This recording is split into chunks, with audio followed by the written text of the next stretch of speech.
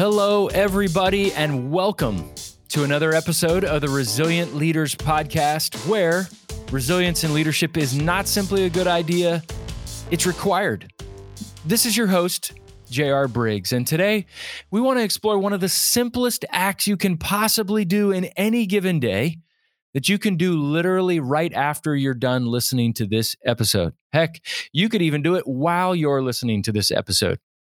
We're going to unpack the importance of why you as a leader should go for a walk and why you should make it a regular part of your schedule. Now, you may be thinking, really? I tuned into a podcast centered around teaching me how to be a better, resilient leader, and you're telling me to go take a walk?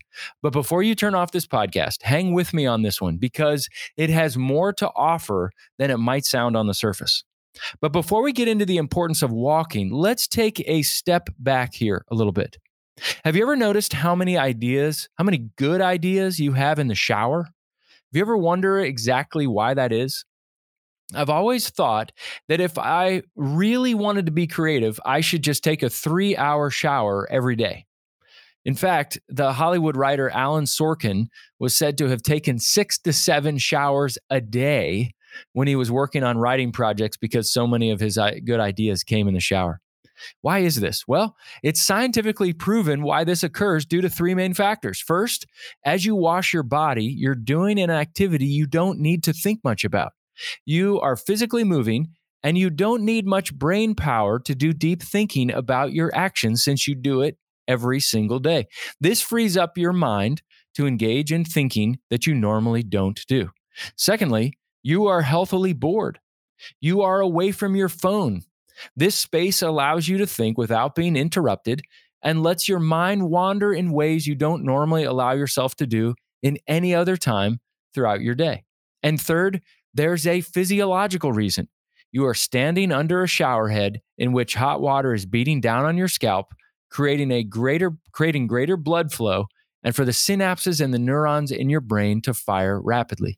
This combination of engaging in physical activity that doesn't require much brain power, allowing your mind to wander without interruption, most often away from your phone, all while your head gets hot water beating down on it, creating a lot of great ideas and a chance to think in new ways that you haven't done before. It's one of the reasons why my family and I have a waterproof notepad and pencil stuck to the wall of our shower with suction cups. Seriously, it's actually a product called Aqua Notes. It's been so good for us. When we run out, we order more off the website. I've had so many good ideas that I didn't want to lose them.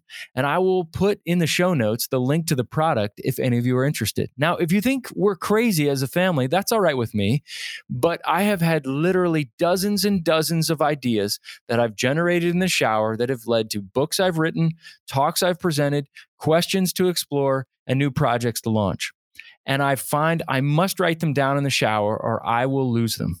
But as important as this may be, I actually don't really want to talk about the shower. I want to talk about one of the simplest activities that you can do as a human being, and that's to take a walk. It's so simple, it's actually sneaky because we think it's a good idea to go for a walk, and it's so simple, and yet so few of us actually do it.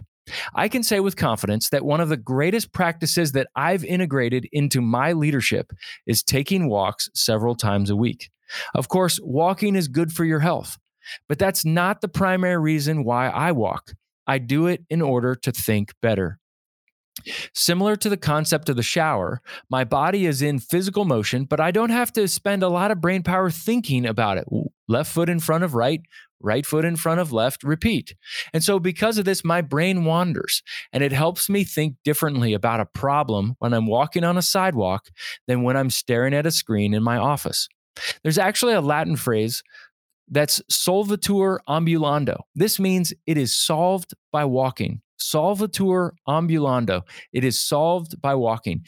This concept of walking as a form of thinking or problem solving dates back to Diogenes the Cynic, a Greek philosopher who lived in the 4th century BC.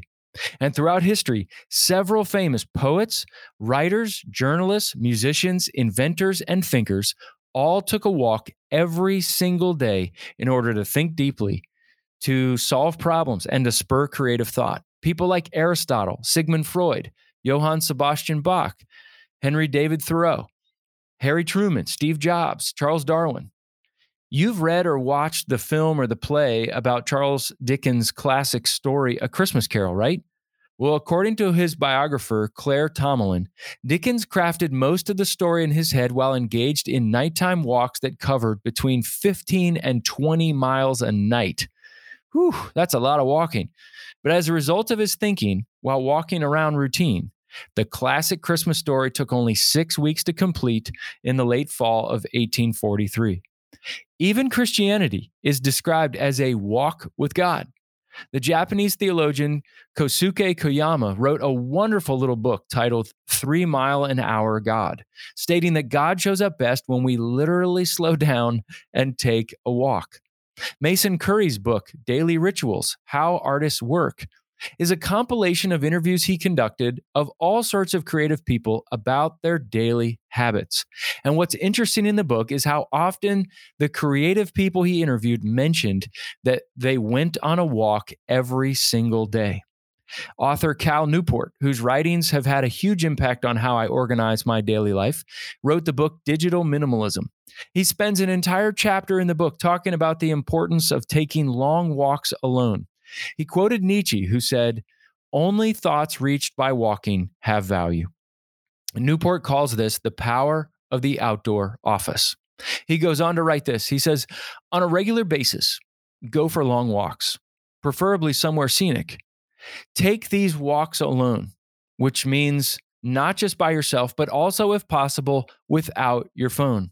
If you're wearing headphones or monitoring a text message chain, or God forbid, narrating the scroll of Instagram, you're not really walking, and therefore you're not going to experience this practice's great benefits. I could not agree more with Newport on this. Yes, there are physical benefits for going for a walk, for sure, but that's not the main motivator. I do it because it helps me mentally. It is so beneficial for my leadership to take a walk regularly. Solvitur ambulando. In fact, there are 3 different types of walks and times of day that I take walks that will help me be a more resilient leader. The first type is during my workday. If I'm stuck on a problem, feeling uncreative, feeling a great deal of stress about an issue, if I'm in a rut, if I'm in need of a break or my mind is mush, I force myself to push back away from my computer. I leave my phone on my desk and I take a 5 to 10 minute walk, sometimes just a few blocks around our neighborhood. That's it. 5 to 10 minutes. I take a pen and a small notebook with me that fits in my back pocket so that when I come up with an idea or an issue or a problem, a question, a reminder, I jot it down so I won't forget. And like Cal Newport said, the key is to not take your phone with you on the walk. The second kind of walk is, we're all on Zoom a lot these days. But when I get a chance to just have a phone call or a phone meeting, it's more likely than not that I'm walking the neighborhood while I'm doing that. Even walking through the wooded path of Whites Road Park in my community about 10 minutes from our house. Sure, it's with my phone, but when I do this, I'm engaged only on the call. I'm not scrolling through social media, which I don't even have on my phone. And when I do this, I always feel much more creative, sharp, and engaged in my thinking. Now, third, something my 13-year-old son Carter and I have gotten into the habit of doing the past few months is going for a 15-minute walk every night throughout our neighborhood around 9 or 9:30 p.m. I am honored when he asks me, "Dad, you ready to go?" We talk about the day, we ask questions, we tell stories, we catch up. And as a dad, I'm deeply grateful that he still wants to spend time with me. This deepens our trust. I don't know how long this is going to last. I hope that this rhythm between Carter and myself occurs for a very long time. But for however long it lasts, I'm deeply grateful. So here's my challenge for you as leaders. Go for a walk today. Just 5 to 10 minutes and leave your phone in the house. Don't see this as wasting time. Instead, see it as investing in your resiliency.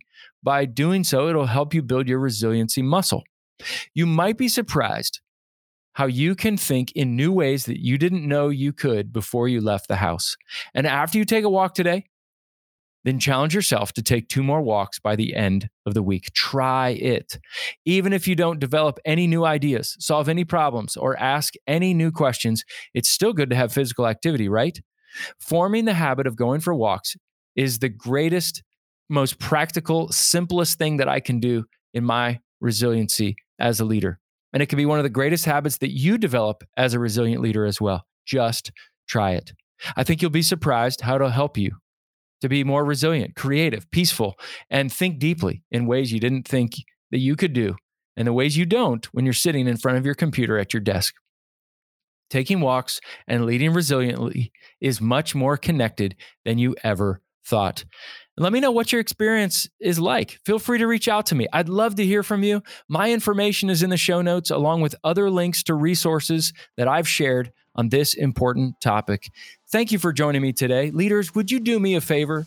Would you call, tell, text, email, or share on social media about this podcast with just 3 leaders that you know who you think will benefit greatly from this podcast? I would greatly appreciate it. This podcast is produced by the deeply gifted Joel Imbowen at On a Limb Productions. If you've ever thought about starting a podcast, or you need a high-quality produced video for your organization or project, Joel is here to help take the worry and the stress out of the process. I have used his services numerous times, and I recommend him highly. Visit onalimbproductions.com for more information. Leaders, be faithful, available, teachable, and hungry. Keep leaning in and learning, and go for a walk sometime today.